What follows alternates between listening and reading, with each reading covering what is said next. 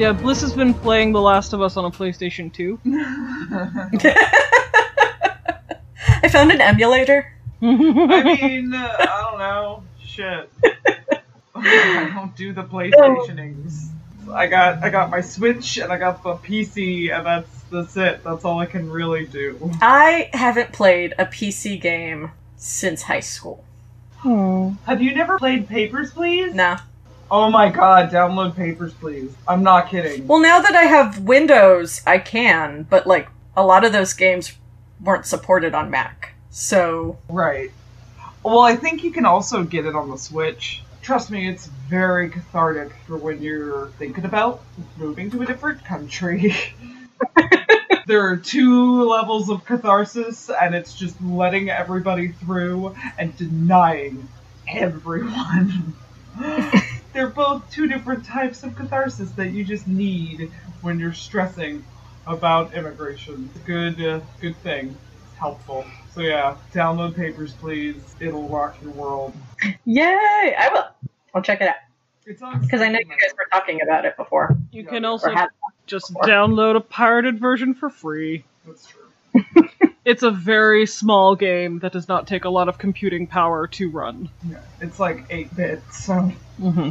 Oh, I like 8-bit games. Okay, so we're going to talk about Gabby Dunn Right. this episode, right? Mm-hmm. Right. Ooh, boy! I'll let you start. I'm so excited! So, welcome everybody to Bliss Fully Aware, the podcast in which 3 opinionated people discuss what's going on in fandom and fan culture. I am Bliss, and I am joined, as always, by my 2 lovely co-hosts, Kelty and Kendra. Hello. Hello. And before we get into anything today, because the Dune trailer dropped, I thought it would be fun, Kendra, if you gave a little overview of Dune and what to expect, because as you may know, I was super, super on drugs when I read Dune, so I don't remember any of it. Yeah, that's okay. I, myself, did not grow up being a Dune fan. I just sort of decided a couple years ago that it was this, like, titan of science fiction history that I had not yet read, and that I should read it and form an opinion for myself. And so my initial reaction to the trailer is Dune trailer good. It looks very, very promising, I think. The trailer is cut in a very, like, Hollywood blockbuster style. I would be surprised if the final movie is gonna look that Hollywood, because it is directed by Denis Villeneuve, who has not really done that yet, despite having a lot of success with films like Arrival and the Blade Runner sequel. Neither of those films were really Hollywood blockbusters in format. So I do believe that this trailer is sort of cut for just like mass audience appeal, and the final film will be pretty different. But yeah, as good as the trailer is, my personal opinion takeaway from Dune was mostly kind of like, meh. Like, I think... Well, when was it written? It was written? I am not sure. It was published in 65. And so it was written some time before that. It was actually released in a serialized format first, like in a magazine. Yeah, it was published in Sci-Fi serial in the 60s, so I would assume that it was written kind of prior to that. I do know, actually, that... Okay, so this is true. Frank Herbert, the author of Dune, was writing basically a paper for the United States Department of Agriculture on sand dune ecology and the process of using grass and like various kinds of plants to try and stabilize sand dunes. And so he got so fascinated with the ecology of sand dunes. For years, he was researching and, like, fiddling with this paper and rewriting this paper, and he never finishes it. And this is apparently what inspires at least the world of Dune. not the story, one assumes, but at least the setting of the planet Arrakis. So yeah, I guess this idea was like cooking in him for a while. Just something he was thinking about while staring at all that sand. Yeah, I mean, my guy loves sand, and he loves to tell you about it in his Space Messiah book a whole lot. And so, yeah, my takeaway of Dune is it's good.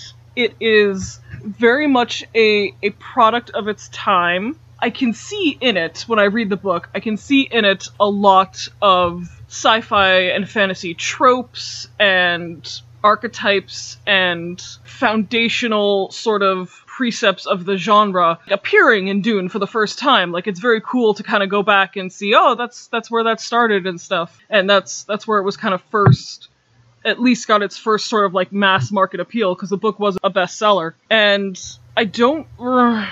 This is my spicy take. This is my hot take. I don't think Dune lives up to its own hype. It is a very good Space Messiah story. Like, it's very much like there is a chosen one, and he unites all of mankind, and he has, you know, powers that other men don't have, and blah, blah, blah. He's literally the product of, like, a secret eugenic breeding program and all of this nonsense. Yeah. Oh, you laugh, Bliss. There's so much eugenics in Dune. So, the book Dune is really 2 books. There is a first half of the story and a second half with, like, a big time skip between the 2. And you have... So, I'm gonna very abbreviatedly set up the stakes here. So, in the history of this world, there's something called the Butlerian Jihad. And what that was a, like, revolution against advanced AI. What they call thinking machines. This very technologically advanced society purposefully, like, does away with computers and AI and all of that because they don't trust it. Essentially what it amounts to. They don't want computers thinking or deciding things for them. So, despite having, like, a spacefaring civilization, they have a very modest sort of, like, all their technology is basically analog, almost, you could say. And so, in order to actually transverse, like, interplanetary and interstellar distances, they have this wonderful substance known as the spice. And the spice is a drug that gives users such psychedelic, preternatural sensory abilities that they are literally able to fold space-time and move spaceships from one point in the galaxy to the other. So, that is the premise. The premise is that there is this substance that is so psychedelically powerful that it allows the user to fold space-time and move spaceships. And so, obviously, in a society that is a spacefaring society, this spice substance becomes the most valuable substance in the universe because it is what allows interstellar travel. And this spice substance is found only on the planet Arrakis. It is a byproduct of the life cycle of the sandworms. Those massive, very phallic-looking dragons with teeth that you see in all the movies and all the cover art, all the Dune stuff. It's as much Dune as the Millennium Falcon is Star Wars. So, with that setup, there is a space empire, as there usually is. And the empire is comprised of, like, the Imperial family and all of these noble families. And the noble families run planets kind of like they might run kingdoms in, like, a medieval fantasy. There's a lot of, like, court intrigue and a lot of, like, underhanded politics and betrayals and all of this. Our main hero is a boy, I think he's 15 at the start of the books, named Paul Atreides from the House of Atreides, who has been granted the planet Arrakis, Dune, as his holding, basically. And this is Timothée Chalamet? Yes, so Paul Atreides is played by Timothée Chalamet. His father, Leto Atreides, or Leto, I actually don't know if it's supposed to be pronounced Leto or Leto, is played by Oscar Isaac. So his father, Oscar Isaac, is head of the Atreides household at the start of the film and book. They are granted the planet Dune as a holding to run, basically, and this is like a big conspiracy to overthrow them by their enemies, blah blah blah. So that setup is very much kind of like Game of Thronesian, or like a Roman Empire kind of setting. And then towards the second half of the book, things very quickly become like Lawrence of Arabia in space, because there is that anything more than that and it's spoilers. But basically your setup is that you have this family taking over this land, this planet, for the Empire that produces this most precious of all substances in the universe, and that makes them powerful but also makes them very vulnerable. And we have a lovely cast of characters, you know, doing intrigue and plotting, and we get to learn so much about sand. And so the interesting thing, I guess, about Dune is that it's kind of one of the first quote-unquote soft science fiction books. Because a lot of the actual, like, speculative technology or science fiction, like, technologies and space things in the book really aren't too relevant. Like, a lot of them don't make a lot of sense if you think about it too hard. Mm-hmm. What Herbert's really interested in is crafting cultures and societies and social groups, and seeing what would interstellar travel, what effect would that have on a society socially or culturally or religiously. Not so much worried about the actual mechanics of interstellar space travel, obviously, because he invents a fix-it drug that you take the drug and you can just fold space-time together and it's done. Boom. Don't talk to me about it. Don't bother me. Thank God we invented the blah blah device. Yeah, but in doing that, in like kind of hand-waving the faster-than-light travel, he kind of invents this physical resource of interstellar space travel that people then fight over. There's more where his interest lies. So it's even, I think, sometimes a stretch to call it science fiction. It's a lot more like Star Wars in that it's almost a fantasy set in space. But, you know, nerds really hate it when you call their favorite stuff fantasy and not sci-fi. So I would make that argument on another day, maybe when the movie's out and, like, more people have opinions about it and stuff. But when it's going to be more of a hot take instead of a potential hot take. Yeah, well, okay, so I'll run down some of the potential problematic elements of Dune. Because being a book written, you know, by a white man in the year 65, there are genuinely some quote-unquote takes that you can have about Dune. So first off, the really obvious one is the the usage of the Arab Bedouin people as a template for the indigenous people of Dune. The indigenous people of Dune are called the Fremen, and they are just heavily, heavily based on the Arab Bedouin people of Arabia, obviously, of the Middle East and Arabia. So much so that they use actual Arab words sometime. Like, they use the word jihad to describe the revolution in which people, like, revolted against advanced AI. Like, he uses the word jihad in the book to describe that. And I've noticed in the trailer, they have wisely changed that to the word crusade, which is probably wise because there is a lot of baggage around the word jihad now in Western English-speaking societies that there wasn't in the year 1965. I think that is a wise change. Like, I'm not going to say that there wasn't racism towards Arab peoples in the 60s, but there is definitely more now. Oh, yeah.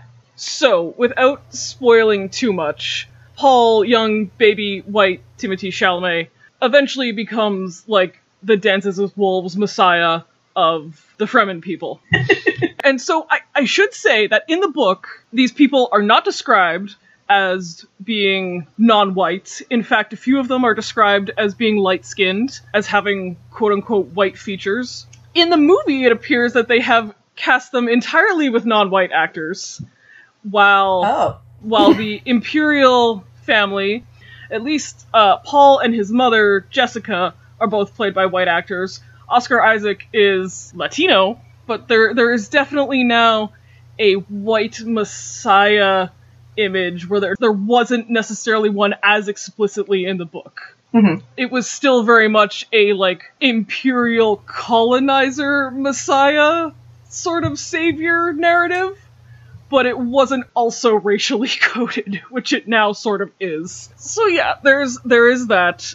I know that there are already people, canceling Dune, as it were, like they have a prayer to cancel the only movie that maybe anyone's gonna see this year. But yes, just simply because Herbert used a lot of Islam and Arabic sort of words and imagery and all of this stuff when inventing this culture of people, and then has an unrelated white guy come in and master their culture for them. Thanks, white man. Yeah, and I do have to say, like, it was not so explicitly racial in the book, because it's sort of implied that everyone is white, which is not great, but also doesn't have this white man's burden element to the narrative, whereas it now very much does. So was that an improvement to add people of color while simultaneously casting them in this sort of indigenous role? Like, it's not across the board. Like, they have Jason Momoa playing Duncan Idaho, everyone's favorite character from Dune, a character so popular that, spoiler, he dies in the book, but he was so popular that basically weird resurrected clones of him just keep coming back for every single sequel in the books. I'm pretty sure, actually, he is the only character to appear in every Dune book. Oh, so he's that popular. Yes. Like, he is everyone's absolute fave. And when they cast Jason Momoa as him, I was like, that's absolutely perfect, because everyone's going to want to see Jason Momoa in all the Dune movies. He looks very lovable. Yeah, whether he's a resurrected clone or not. Like, so there is that. Secondly, there is some not so great portrayals of women in Dune, in a much more subtle way, I will say. But for instance, there is a group of women who are like quasi-nuns, quasi-political figures called the Bene Gesserit. The long story short is that they, for thousands of years, have been involved in a eugenics program, basically to breed this, like, superhuman called the Kwisatz Haderach. That is what they call it. There is no non-stupid word for it. That is just the made-up science fiction word. So, they have been doing millennia of selective breeding to produce this messiah figure. So, one of these women is also the concubine of Oscar Isaac, of Duke Leto Atreides. They are, like, truly in love. Like, it's a world where, like, he would have to marry for political advantage, but it would be very expected of him to, like, have a concubine who has, like, an emotional relationship with, and that wouldn't be unusual or anything. Yeah. So at the beginning of the book, he is unmarried, and Paul is their child. So he is, as of now, the only heir to this family. And she is one of these people, these Bene Gesserit, who basically, because she loves Leto Atreides so much, decides to bear him a son, whereas she was instructed by her order to bear him only daughters, because there's a stupid prophecy about men being born to the Bene Gesserit, whatever. And so there's a lot of these, like, women and their reproductive capabilities are sort of the extent of their usage in the books. Also, women are sneaky and lie a lot. Them's just facts. It's not as blatant as the stuff that you could say about colonialism or about racism, but it's there. And, that I think could very much be more easily updated, because it's not quite so foundational to the story as, like, Paul being, the Messiah, which is quite literally the point of the story. And there is, like, mistrust of this group of women, but also this group of women are very powerful in the Empire, and they wield a lot of, like, political and religious and social power. And so that's not a bad representation of women, but it is definitely the only representation of women in the books, at least for a while. There is Paul's lover who dies in childbirth, and that's kind of the extent we learn about her. Cool. Yeah. So there are issues with this text, but I don't think any of them are irredeemable, or that the movie won't be absolutely just banging, because that trailer was tasty. Yeah. That trailer was something that I needed in quarantine. That was a piece of art. So I have questions. Specifically, Dune, like I said, Dune the book is not really a Hollywood 3-act screenplay sort of story. So I wonder what this movie is going to look like. And since everything is franchises nowadays, I really want to know what some of the sequels are going to look like. Particularly God Emperor of Dune, where the main character is like a 5,000-year-old sandworm human hybrid who is worshipped as a deity because he because he has now extended his lifespan and his cognitive abilities so much through his drug usage of the spice that he's basically, he has like light Yagami levels of like predictive powers, where he can just see he's like Doctor Strange in Infinity War, where he can just see all the paths of humanity and he's trying to nudge them correctly down the best one. And it's going to be real hard to have audiences emote with a 7-meter CGI worm baby human thing. So I'm super excited to see them try and jam that into a 2-hour Hollywood film. They'll probably just reconstruct his character to have, like, bug-like features on a human body. Possibly, but again, a lot of nerds will be really mad if they do that. Sure, but nerds are going to be mad no matter what you do with their shit. I know. So, having now read the book, I offer my services as official Dune explainer for anyone who has Dune questions about anything in this stupid universe that is really hard to say with a straight face sometimes. But it is an enjoyable book. I enjoyed reading it. I personally love huge digressions into world building in books. So when the guy was talking about sand dunes or the history of Arrakis for like 20 pages, that's gravy for me. I loved that shit. I get that other people might not, but I just slurp that up like a tasty soup. I can get into some good world building. I mean, I guess I don't mind if it's all just straight to plot, which is fine, but it definitely spices things up. Yeah, I will say this.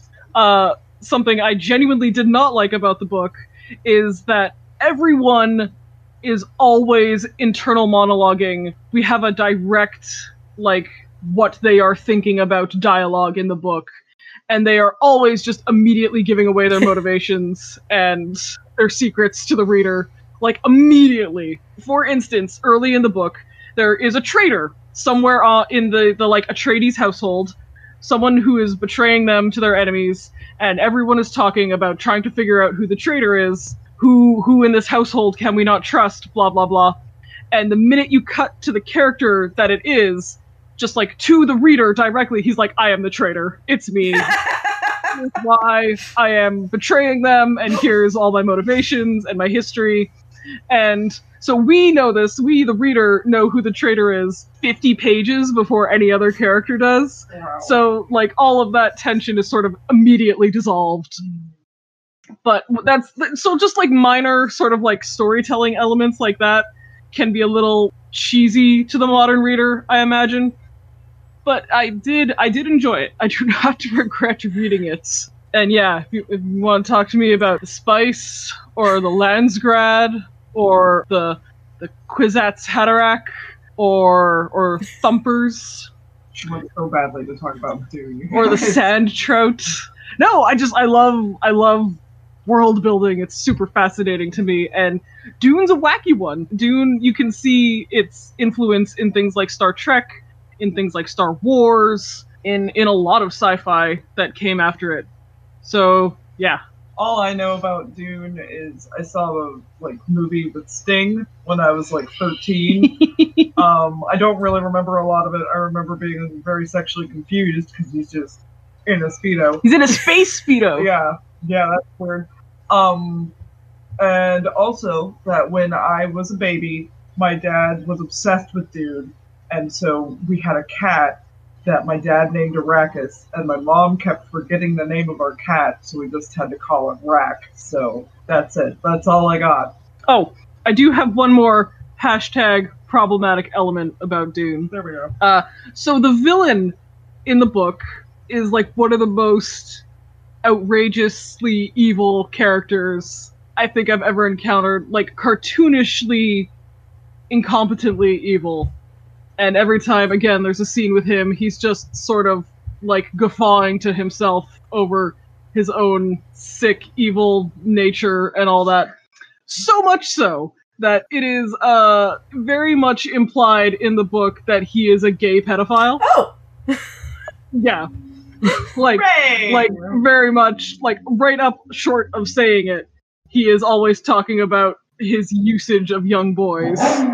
So that is something I hope gets cut from the movie, because that's a very, very, very dated take, Frank Herbert. Yeah. We can do without it. Mm-hmm. Again, he's already... the evil family is a bunch of, like, fat, diseased redheads. Like, who are also gay child molesters. Oh no! So yeah, so there's not a whole lot of subtlety in the villain characters at all, at least in the first book, but that may change in the subsequent sequels. I don't know. I just know that the villains were basically a plot device in the book to just sort of have there be something to struggle against. Well, because the whole point is the dunes. Yeah, it was very obvious in the book which elements of his world Frank Herbert was fascinated with and which ones he was not. So yeah, I think that's mostly it. I am very excited to go see it because I really love Denis Villeneuve. He's French-Canadian, and I stan everything he's ever done. He's very talented. He is. He has some absolutely phenomenal French language films from, I guess, I think his first English language film was actually Prisoners with Jake Gyllenhaal and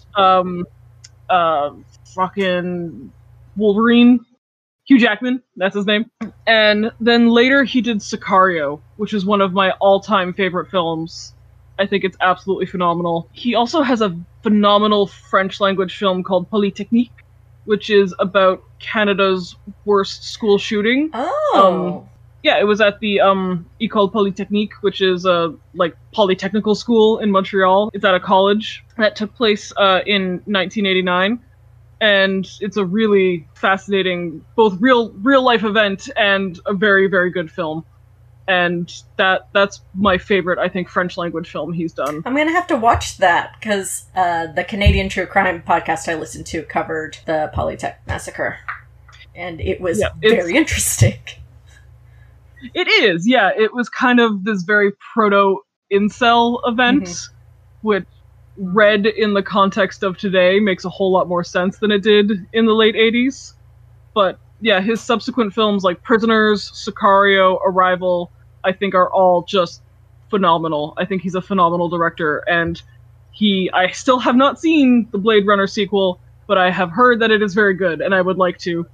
And so I am very hopeful that if someone can wrangle the many-headed hydra that is Dune into an understandable 2-hour film, it'll be him. Well, that's exciting. I'm looking forward to it. It is a star-studded cast. It is. Good God. I'm excited. So yeah, briefly, Game of Thrones and Lawrence of Arabia in space, with some psychedelic drug usage sprinkled on. Well, before we get into the big drama of the episode, first off, Kendra, I appreciate you explaining everything. Dune-splaining. And because our next topic is going to be long, let's cut to ads really quick. So, ads! And we're back! Okay, so y'all, there was a drama that happened. It was quite a fracas. Do either of y'all, or I guess before all of this happened, did you know who Gabby Dunn was? Not a clue. No, not at all.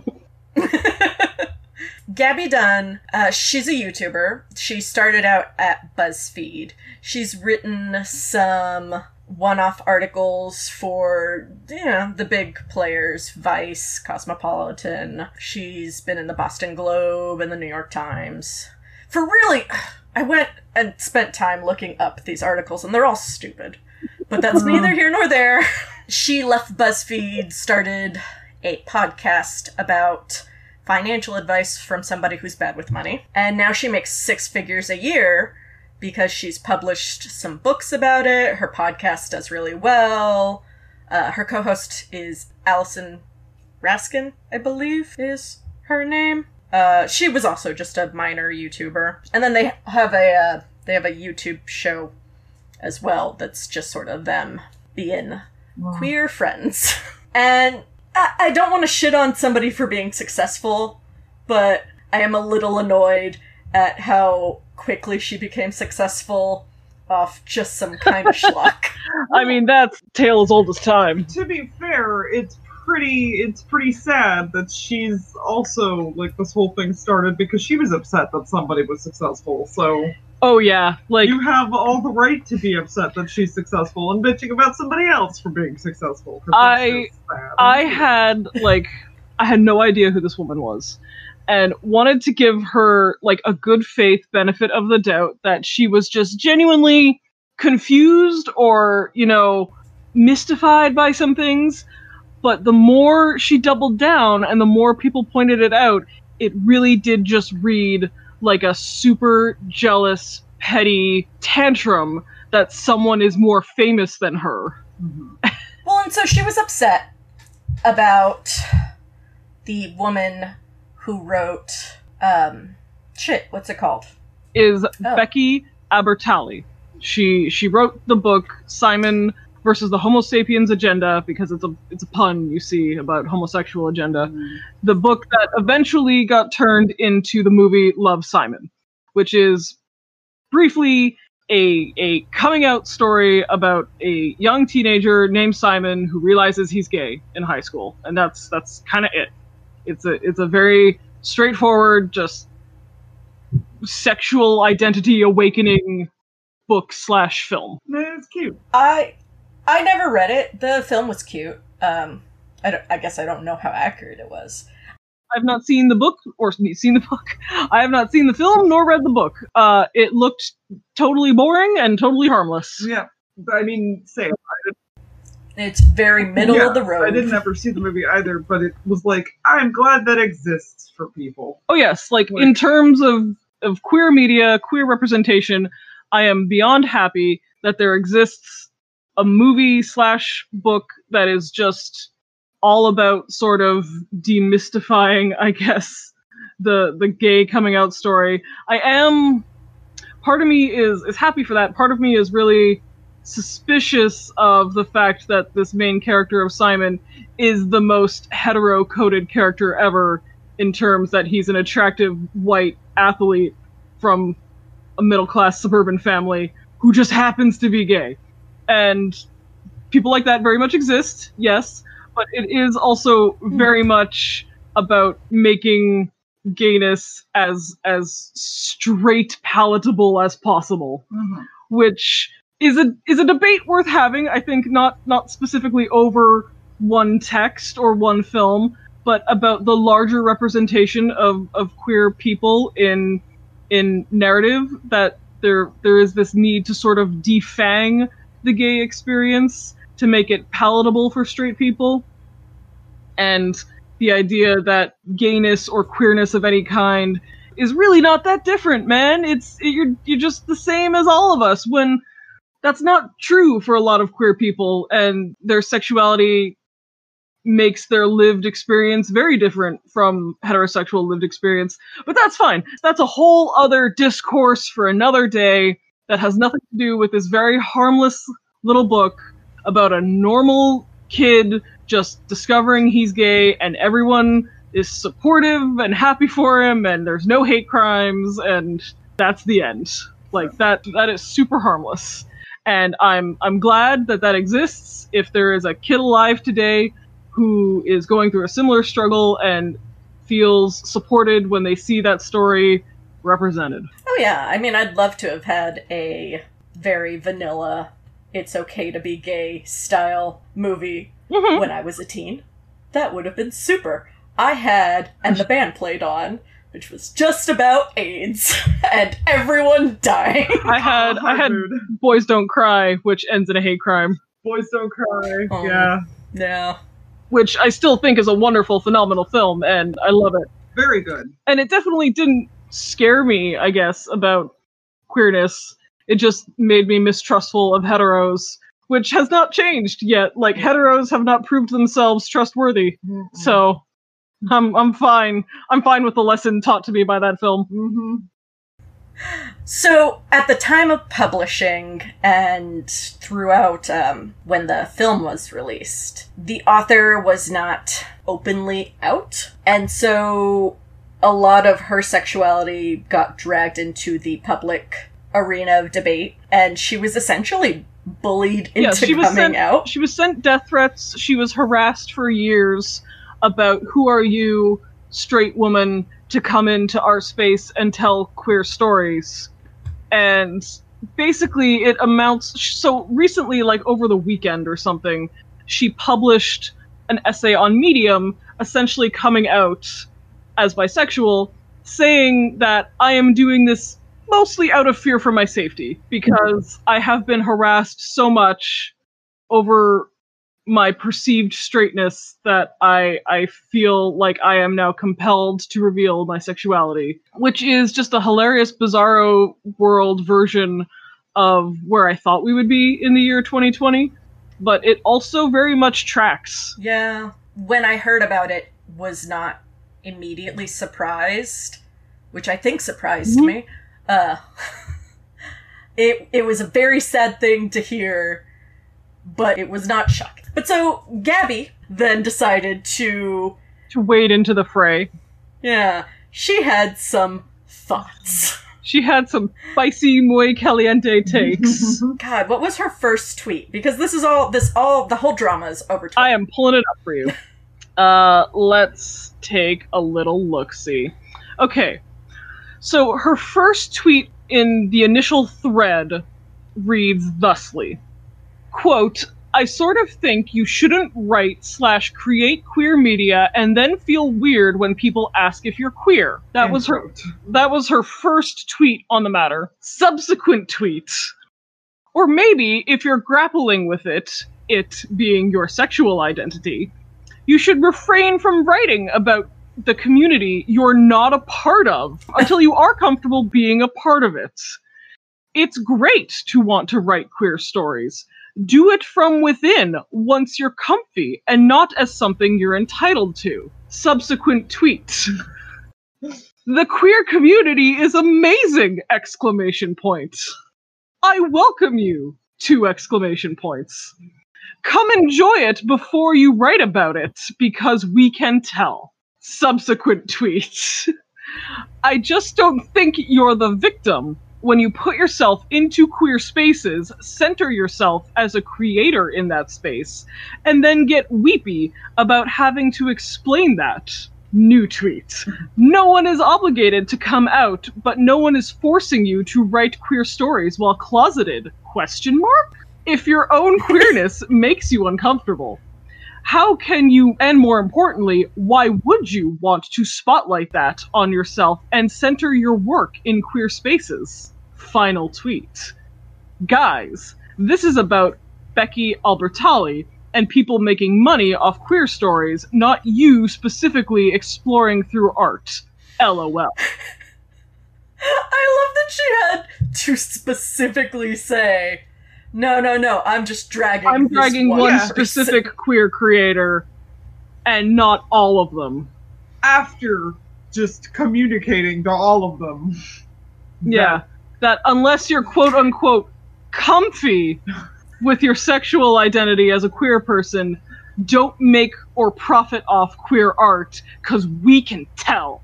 Which, clearly you can't, because you bullied this woman until she came out of the closet. She wasn't straight.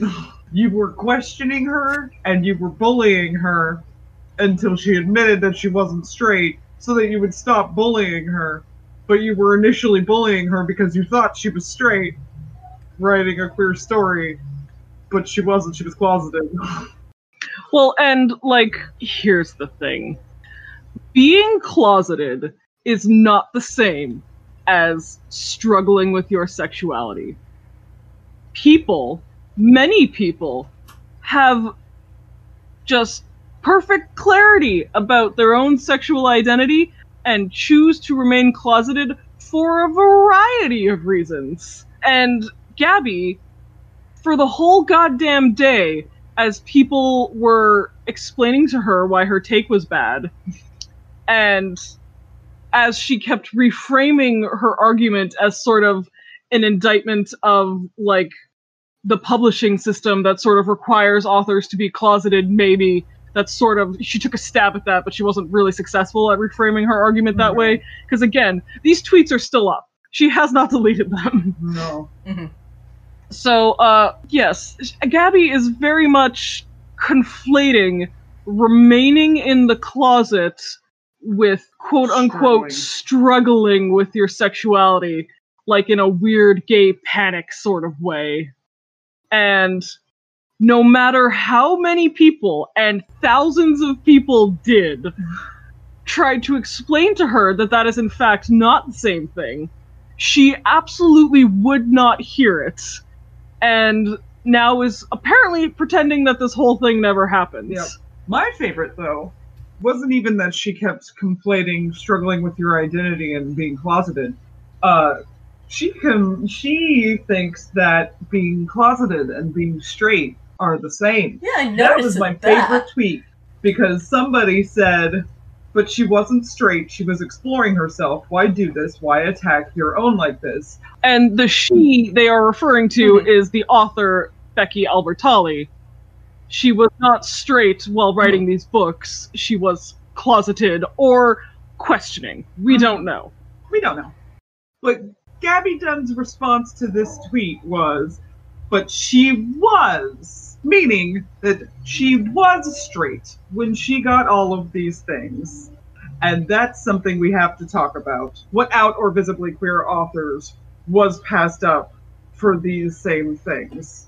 And, bad take, Gabby. That's a bad take, Gabby. It's a bad take. You're going to take jail for that one, girl. I think we have not yet clarified. Gabby Dunn is in fact queer. Yes, she's bi. She is bisexual. Okay. So, yes, for the record, this is a queer person looking at a queer person bullied into coming out and saying, that's good, actually, and she shouldn't complain about these questions about her sexuality if she wants to be at the gay market, like she says, selling gay wares for gay dollars. The way Gabby seems to assume publishing works is that Becky Albertalli ran up on a bunch of queer people, mugged them, and then slipped copies of her books into their purses and backpacks. Best mugging ever! And then fled into the night.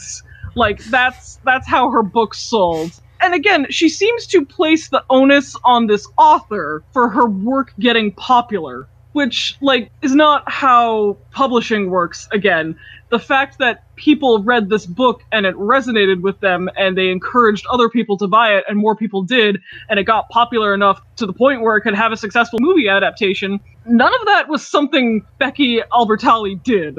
No. That's just sort of good luck on her part, that her work resonated with so many people. Probably because she was queer. Like, what, did she, like, hold booksellers at gunpoint and tell them to buy thousands and thousands of copies of her book to ensure that she would be centered as a creator in this queer space? Well, and the fact that Gabby seems to really think that, you know, or at least in her backtracking imply, that so many other queer authors were passed up so that Becky could write this story. But Becky's queer. So a queer author did publish she's not this visibly story. queer, as she said in her tweet. How many out or visibly queer authors were passed up so that this could get published? She has to have like she has to have an undercut and pastel hair and a rainbow tattoo on her face and a septum piercing and all of these other, like, queer cultural identifiers, I guess, that the kids have nowadays. Like, don't get me wrong, I'm very visibly queer. I don't think anybody has met me in the last 10 years and been like, She's straight. she's probably straight. Like, You have a very butch I'm aesthetic. very butchy, and I also can't go 10 minutes without mentioning how gay I am. Mm-hmm.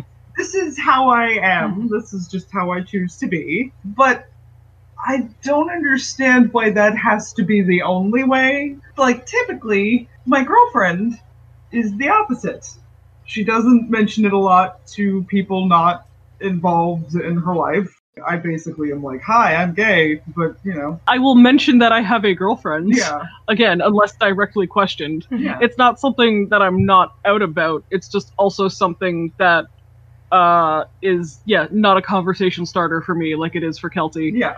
I also, this is just secondhand, but I've had many people tell me that they would not have guessed that I am queer because I have long hair. Yep. Yeah, I've heard that before. Mm-hmm. Yep. And so I've heard that more than once, and apparently that's the thing. That's the thing that just fools both straight and gay people into thinking that I am straight. I mean, I don't hit most of the precursors for or the requirements for being visibly out. I have pastel hair and I have tattoos, but I have long hair and I typically wear acrylic nails and I wear a lot of dresses and I don't know, very femme. Mm-hmm. I'm very femme. And that in itself is not being visibly queer. Apparently being visibly queer is being me and nothing else. Well, not even that. I think it is just this sort of rhetorical device that gets used in these sort of gatekeeping discourses to mean whatever the speaker wants it to mean, so that they can look at anything they disagree with and say that's not visibly queer enough. Yeah. Because there's no agreed upon definition of what visibly queer means. No. You could ask 10 different gay people and 10 different straight people and you will get 20 different answers. Mm-hmm. That is not something that has an agreed upon cultural definition. So when it gets utilized in conversations like this, it's usually just as a form of goalpost moving for the speaker. Because now Gabby is dissatisfied with the fact that a queer woman published a queer story because she wasn't visibly queer enough. Mm-hmm. And, if this woman had, let's say, a pixie cut and a leather jacket and Doc Martens on while publishing this book, that probably wouldn't have been visibly queer enough either. She would have had to be a full-on leather dyke. Mm-hmm. So it's just a form of goalpost moving in these weird gatekeeping discourses about who counts, massive air quotes, counts as being visibly queer. Yeah. So should we go on about the initial tweet anyway? Yes. Let's Okay. back on track. So, after this initial thread, many, many, many people either reply to her or quote retweet her saying, "Hey Gabby, this is a really bad take. This is the same sort of gatekeeping and vaguely radical feminist ideology used against trans people, used against bisexual people, about not conforming to queerness in an appropriate way. While closeted, if you were quote unquote passing as straight or cis, then you were effectively straight or cis, and you didn't suffer discrimination the same way that out people did, or whatever." So a lot of people were saying that to her. A lot of people were mentioning how fucking privileged an assumption it is that any person can be out at any time. Lots of people were saying to her that to be closeted is not the same thing as to struggle with your identity. Just so many problems with this assessment of hers. She doesn't give a fuck. She doesn't give a single solitary fuck about what anyone is saying. Well, in the first wave, so many people seem to have started off their quote tweets or their replies with, "I see what you're trying to say," or "not to be uncivil."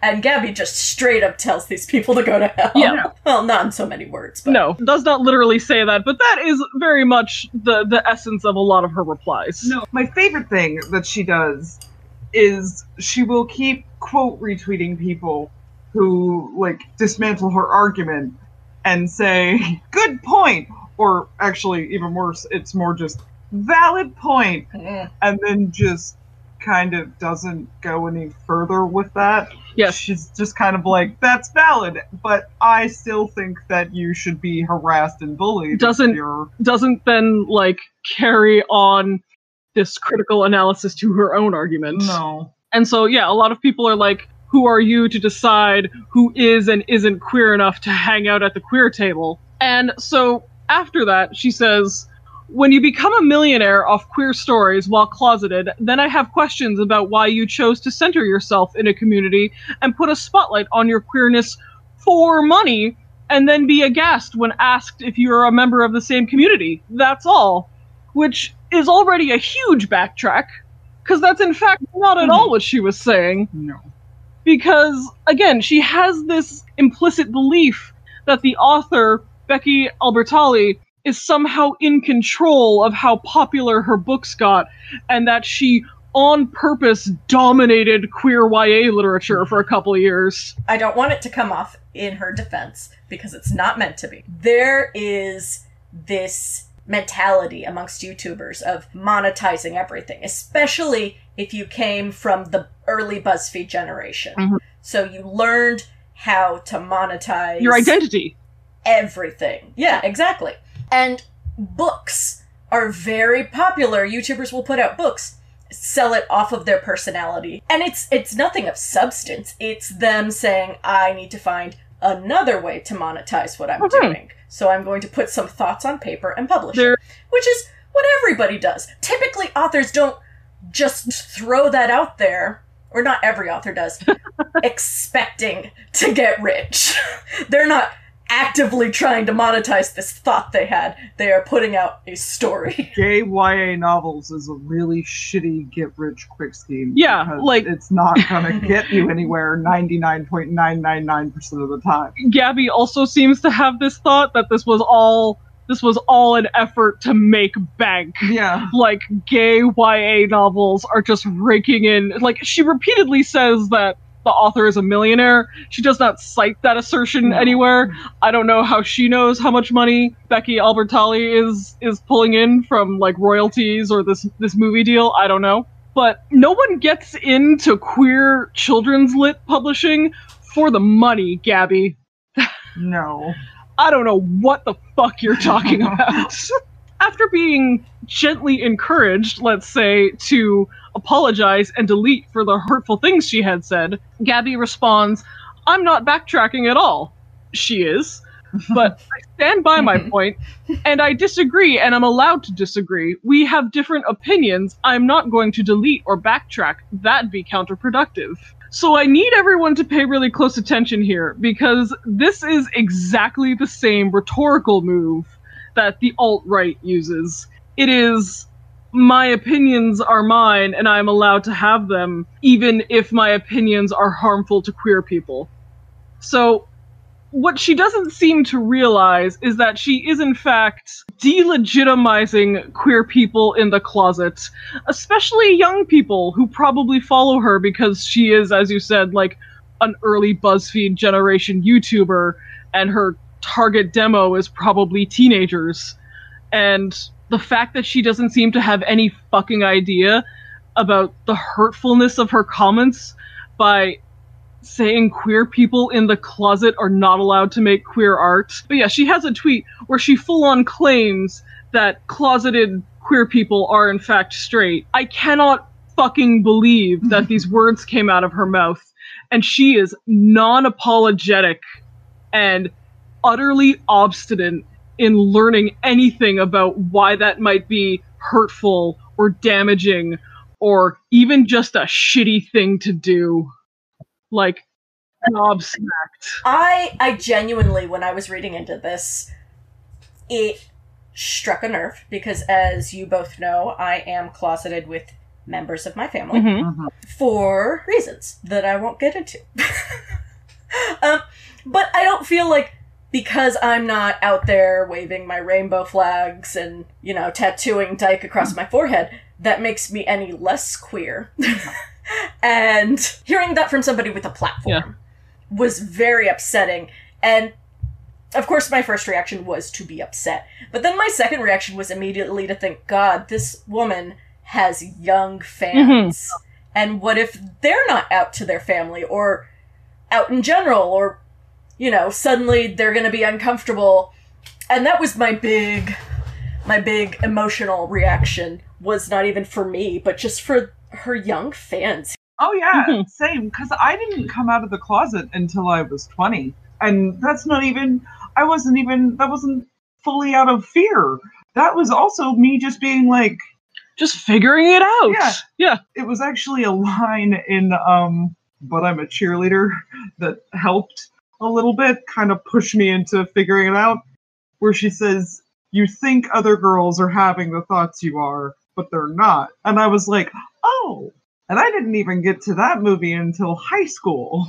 So I didn't even realize it. I wasn't trying to convince myself I wasn't. It just wasn't even on my radar. I consumed a lot of queer media. I just thought I was straight, because I thought that that's what... straight is the default in our society still. That's what heteronormativity is. It's not just a theory buzzword that you throw around on Twitter to look intelligent. It actually goddamn means something. Yeah. And that was even the point of Love, Simon. The tagline is, why is straight the default? I haven't even seen the movie, and I know this. And this woman is trying to take down the author and doesn't even seem to have noticed anything. Yeah, like, her just total willful obstinance to understand the points that people are bringing to her and raising to her is genuinely the most unseemly thing about this whole snafu. Like, just her total obliviousness to why people seem to be upset. I don't know if it's genuine or disingenuous. I could see it being both ways. Like, she's just a complete naive idiot and doesn't understand why people are mad, or she's trolling. I could see both being true. But that element is the most frustrating thing about this whole debacle. Just that she completely was unwilling to even entertain the idea that she was wrong. Well, she even has a tweet about this, like, about thinking that she's wrong. And somebody responded, literally no one is mad about the fact that people disagree with one another. Everyone is mad that you were telling closeted queer people to keep their heads down and not make queer art unless they want to get outed. And her response is not outed, but yes. Now, she has more to this tweet, but I'd like to just pause there for a second. She just doesn't want to own the very violent implication of forcibly outing people. And then she says, I think if you make art about a community, that community has the right to either not engage with it at all because it is not by a queer writer based on their knowledge, criticize it for the same reason, or express skepticism about the art. Now, this is also just interesting to me because there's so many reasons I can't even choose one to argue immediately. It's not really skepticism about the art that you're arguing. You are arguing skepticism of the creator. So that doesn't really coincide with anything that you've said so far. But also, I just want to say, as a queer person who is visibly queer, thank you, Gabby, for validating my opinion at all. I want straight people to write about queer people. I want that to be a mainstream thing. I don't understand why we're trying to fight against that. The whole point is that we want our acceptance to be mainstream, right? We're not fighting to just keep fighting, point, right? Or am I missing this? Like, am I going to pride parades and missing the point? Well, I think, like, if I am putting myself in Gabby's stupid head for a second, I think that she would argue that since queerness is or queer people are a discriminated class, like, rather than be, like, corporatized, like there's corporate pride now, you should keep queer media and ethics for queer people and not for a mainstream audience. If that is her argument, she is creating a false dichotomy where there are no mainstream queer people, or that queer people can The main problem with Gabby's argument seems to be that she is blaming this individual author for the existence of heteronormativity because she decided to remain closeted, and not the other way around, as it so obviously is that this author decided to remain closeted because of heteronormativity. Yes, I'm sure it is easier to get your book published as a straight appearing woman than as a queer appearing woman. I'm sure that's a truth. That is not Becky Albertalli's fault. No. That is the fault of larger heteronormativity practices in not just the publishing industry, but fucking society. Like, she is holding Becky Albertalli directly responsible for A, her own success while closeted, and B, remaining closeted and therefore perpetuating heteronormativity. Gabby's problem seems to be, why is it easier to publish a book while appearing straight? And lays that problem at the feet of a single author. I asked her, without revealing myself, I was in those Twitter threads fighting with her, and she directly interacted with me a few times. And I said, Gabby, what are you doing? How are you getting this so backwards? And she was like, that's a fair point. And then never developed anything more critical about her actions than that. So that is what I took away from it.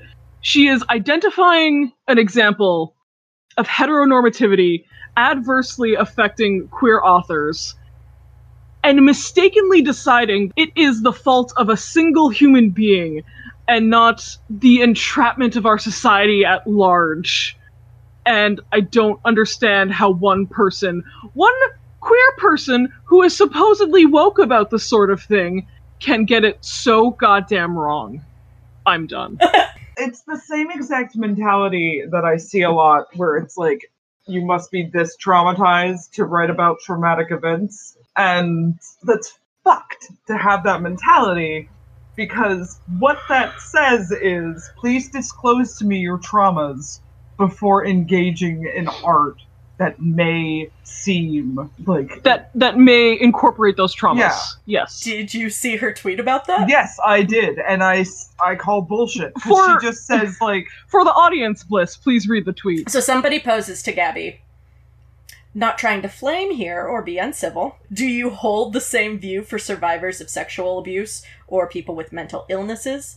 Should they have to out themselves? Which is a short way to say that, you know. And Gabby's reply is, also true and a good point. Yep. Which you'll notice is not an answer. No. But then she goes on to say, I hold queerness as different than trauma. Maybe other people don't, but I also don't feel comfortable writing characters with bipolar, bipolar disorder is what she means, until I felt okay answering if I was bipolar, because I knew bipolar people would be skeptical and rightfully nervous. Which, as a bipolar person, I promise you that's not what I'm thinking when I read a story about a bipolar person. I'm thinking, oh hey, there's a character that I can identify with. And, like, so she says that, like, her argument is that I don't hold queerness and, like, trauma or whatever it is she says. Yes. And, that's great for you. Most of the world, because of the heteronormativity, incorporates a lot of trauma into their queerness. So, so that's just wrong. Her attitude towards this seems so disengaged, is the word I want to use. I refuse to believe she was never closeted. There's just a point in your life where you're closeted because you don't even realize queerness is possible. No baby comes out the pussy with an undercut and a pride pin. No. Exactly. And again, like, her discussing of, like, bipolar and how she wouldn't write a bipolar character until she was comfortable answering if she was bipolar, that's great for her. I'm glad she came to that realization. that is definitely not a standard that should be universal. Like, again, I do believe there is a certain amount of care and research that has to go in portraying identities and lived experiences that are not your own, obviously, but I don't think that is the same as having to eviscerate every notion of your identity for the approval of jackasses on Twitter. Yeah. Like, to hire a sensitivity writer is great, and a practice more people should engage in. But should you then have to, like, clarify in your fucking author's note, being like, this character is black, I am in fact white, but, you know, I had a sensitivity reader, or I am straight, and this character is gay, and I had a sensitivity reader, or I am gay, and this character is straight. Like, what? Where's Fucking- the line? Well, how much of your identity must you reveal in regarding what you write?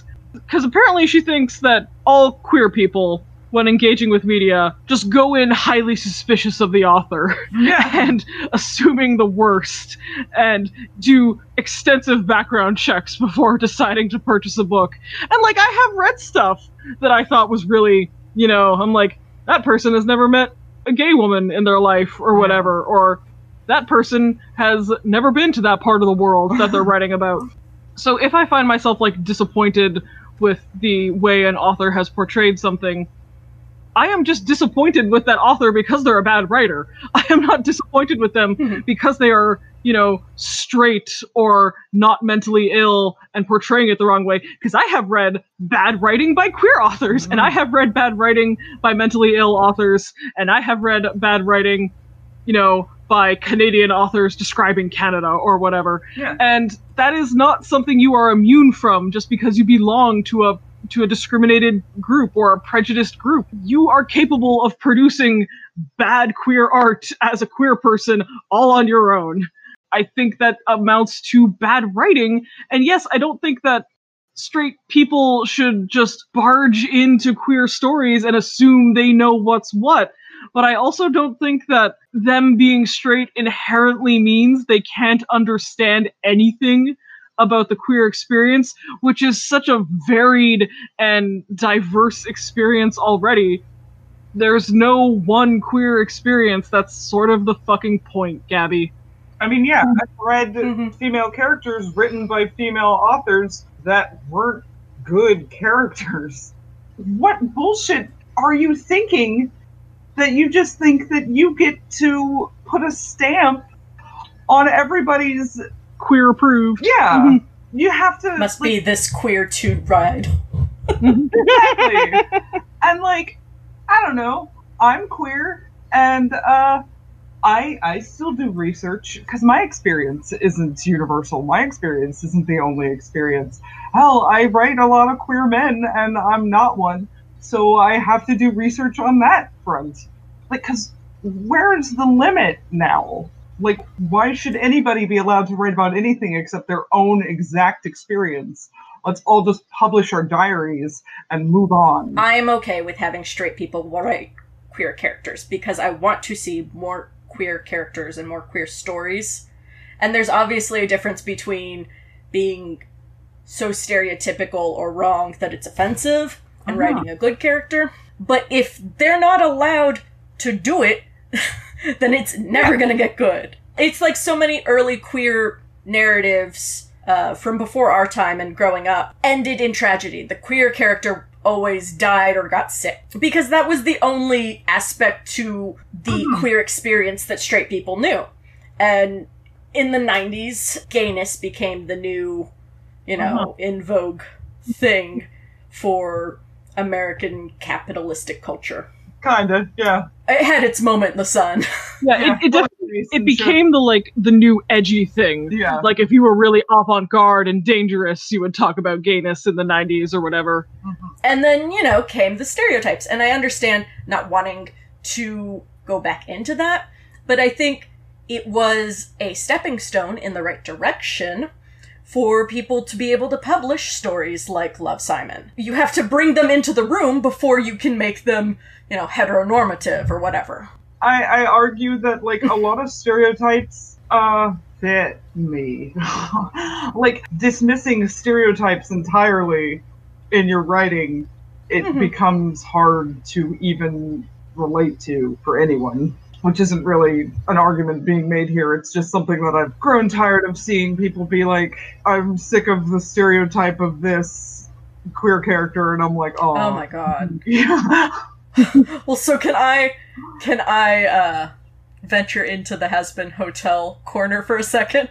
Of course. Yeah, I have an article that I'd like to mention that sort of touches on that later, but I will let you go first, Bliss. Go ahead. Well, so in Has-Been Hotel, the animated now greenlit series by Vivian Medrano. Series. Yeah. Hooray! Yeah, I very much enjoy it.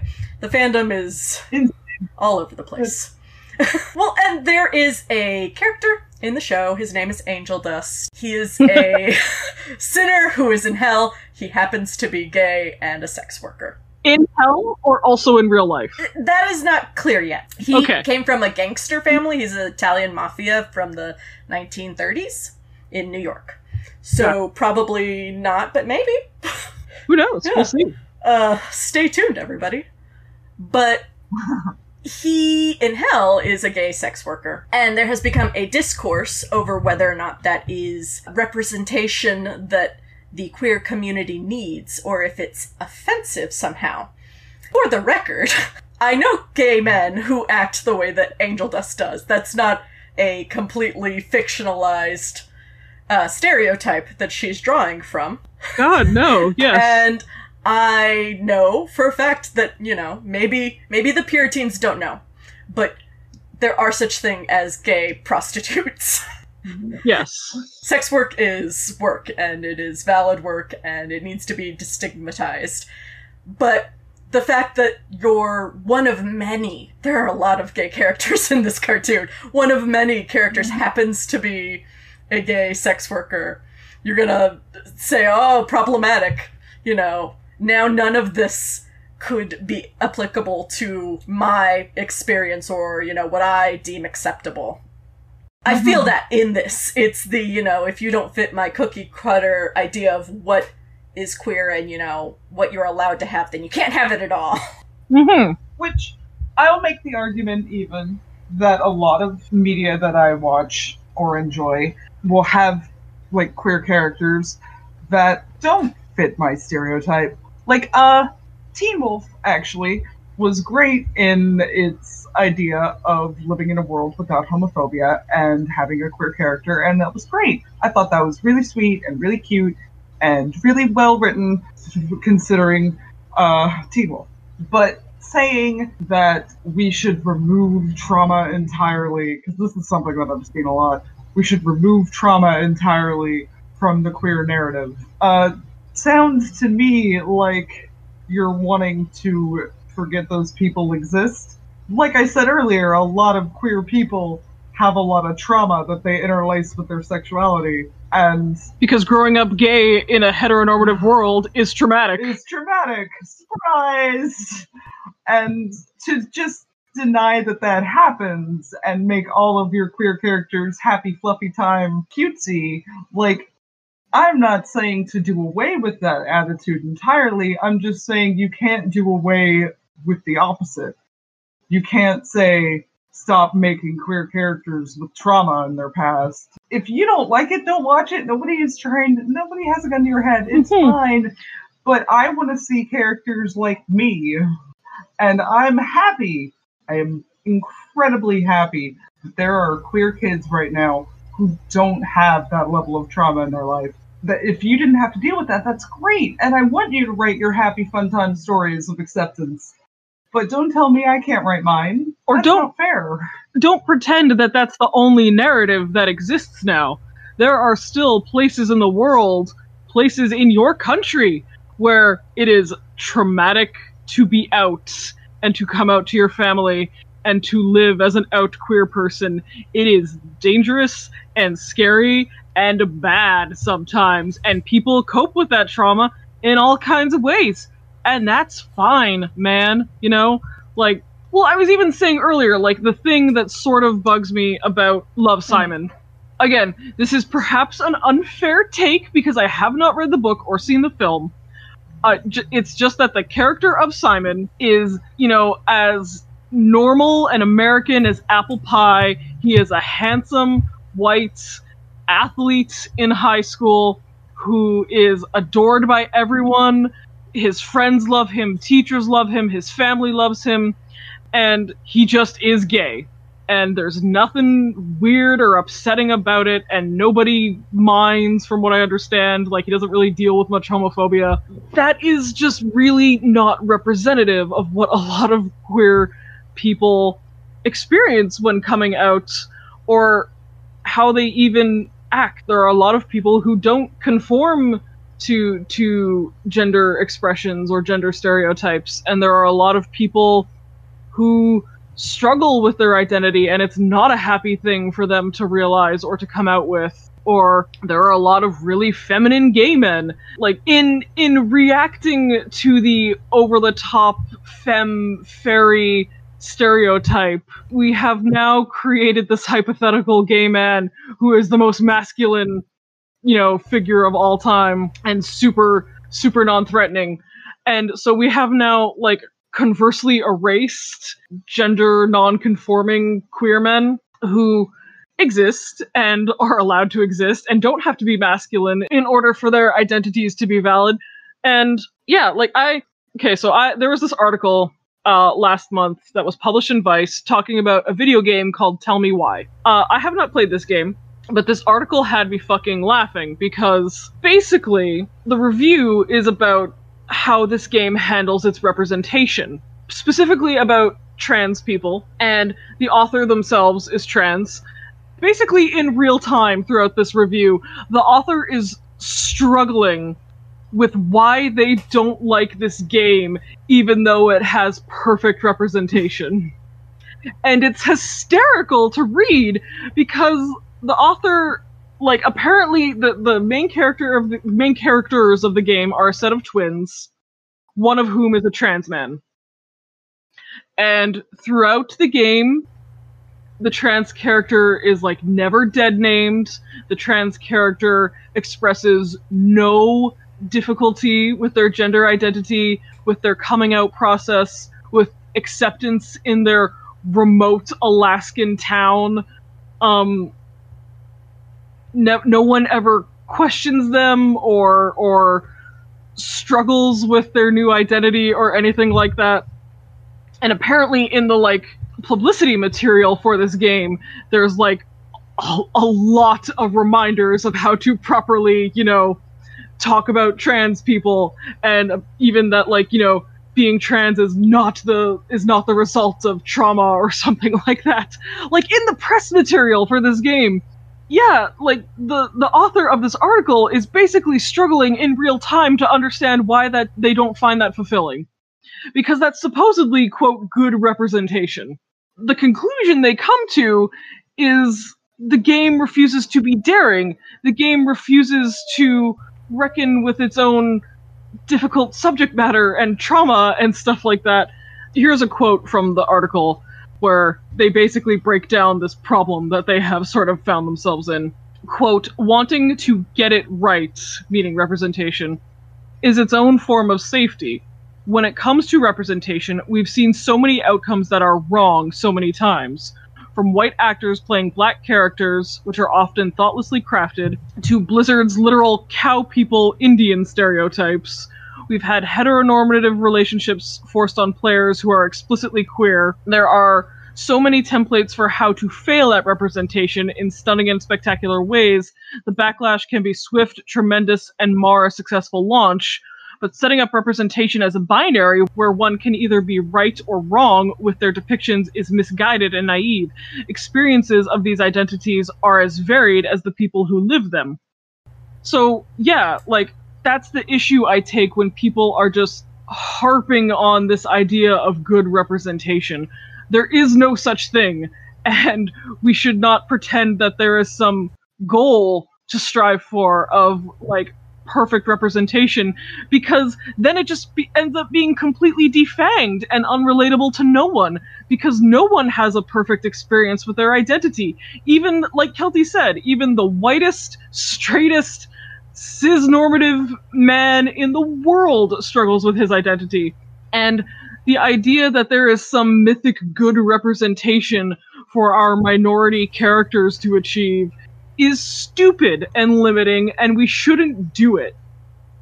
Because then, even when you encounter that, like personally, when I encounter it as a woman, as a queer person, it feels so unrelated to my lived experience that I might as well be watching something about an alien. I struggle because there is not a queer archetype for how I identify.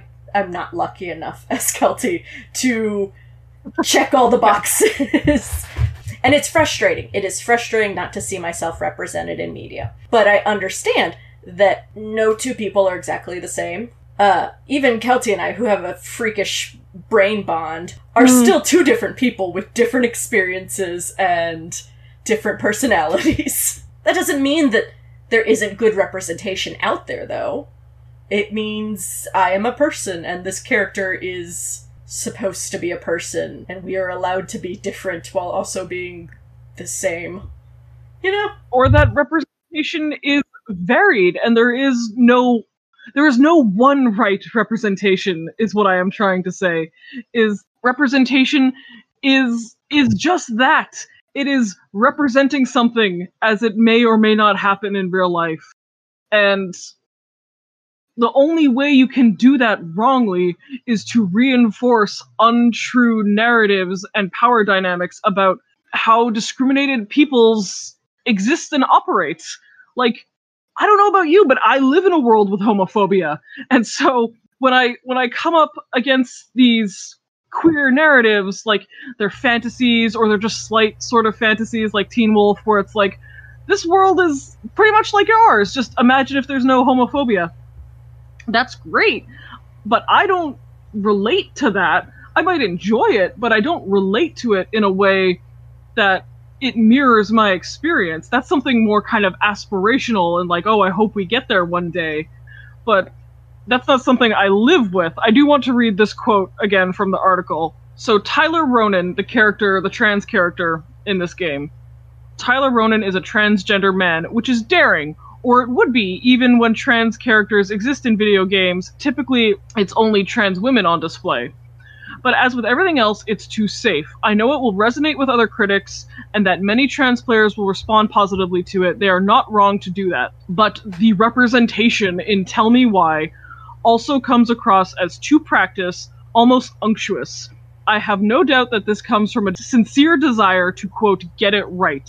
Just like the overly eager FAQ they released promising that no one gets hurt and they followed all the right steps, because it does. It hits every checkmark as though the developers were quietly lurking through years of discourse, compiling data to produce the correct results. This feels desperate for approval for someone to say, this is how you tell a trans story correctly. So yeah, I don't know what anyone hopes to achieve by striving for perfect, safe representation, because I don't even live in a perfect, safe world, and I'm never going to. And I guess for some people it's comforting to imagine a world that is perfectly safe for them, but it's not for me. And I'm glad that they have that if they need that, but that's very much not what I'm after. And I don't want my experience defanged or made more palatable or normalized in some way to be more mainstream. That's the opposite of what I want, actually. I want stories about freaks and weirdos who refuse to conform, and I want stories about people who are mad and upset and fight like hell. Like, I don't ever want to be placated with a sense of normalcy. I mean, again, I am glad for whatever young person, or potentially not young person, reads Love, Simon and finds value and meaning in it. I am glad it exists for queer people who want that story. It is very safe and vanilla, and that is fine. Stories are allowed to be that. And I think it was absolutely horrendous for Gabby to act the way she did on Twitter. Not that that's unusual for Twitter. But I think a big thing that frustrates me with YouTubers is they have this perceived celebrity, and they both know it and then forget to act like they have a platform and what they say affects other people. Especially YouTubers with young fan bases. That just drives me up the wall. If you want to be a YouTuber and cater to family-friendly, safe content, then walk the walk. Don't drag authors and say they deserved to be bullied into coming out because Queer Spaces is only for queer people and only if they meet all the requirements. Yeah, like, I mean, I gotta say, without queer media, I wouldn't have even realized I was gay, and I probably would have just been some queer politician's beard and thought that was what happiness was. Yeah. Well, and there should be a diverse amount of stories, because no one's lived experience is exactly the same as somebody else's. So everybody has the opportunity to learn and grow from the stories that we put out there. But apparently, that is too much to ask of Gabby. And I'm glad that gatekeeping is being called out more. No kidding. Yeah, I'm glad that everyone in the world told her what a bad take it was and no one came to her defense. No. I think one of my favorite, and this wasn't even in reply to Gabby, it was about Gabby, but, you know, Vivian Medrano tweeted, and it was the next day, and it made me laugh so hard. Because it was Vivian and her whole deal going on with Angel Dust. I don't know who needs to hear this, but you do not need to be out to write or explore your queerness in stories. Your characters don't represent all of any specific identity or experience. They're yours. Don't let bad faith or privileged naysayers stop you from writing for you. Which I think was a very well put response. Well-worded response. Very Absolutely. well response. That's soft. Yeah. Thank you. I like her a lot. She's very sweet. As far as I know. I mean, her Twitter is, at least, yeah. So, yay, Vivian. Gabby, you suck. Basically, yeah. Anyway. More Cut the sirens. The cops are gonna go arrest Gabby now. Thank you. But yeah. I mean, unless either of y'all have anything else to add, I think we have talked about the thing. Yeah, I'm pretty sure we talked about the thing. I hope so. Okay. Thank you, everybody, for joining us today on Bliss Fully Aware. If you would like to find us online, you can find us on Instagram and Twitter at Blissfully Show. I have been Bliss. And, don't let people gatekeep you. Fucking the queer community's for everybody. But, like, I feel like if you're watching our show, you're not the kind of person who would gatekeep anyway. You better not be. Otherwise, get the fuck out.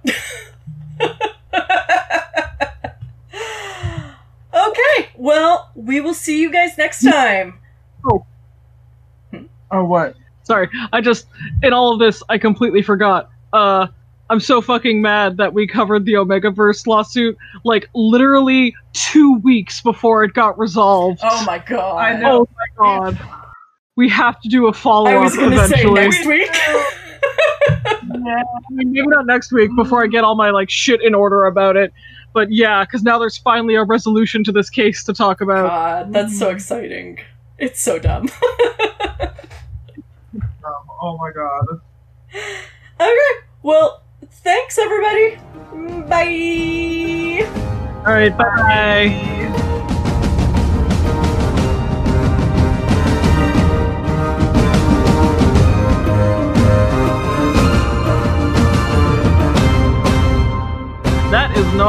That is irrelevant to my Dune Corner talk. Well, fine. No Game of Thrones in the Dune Corner. Mm-mm. That's funny.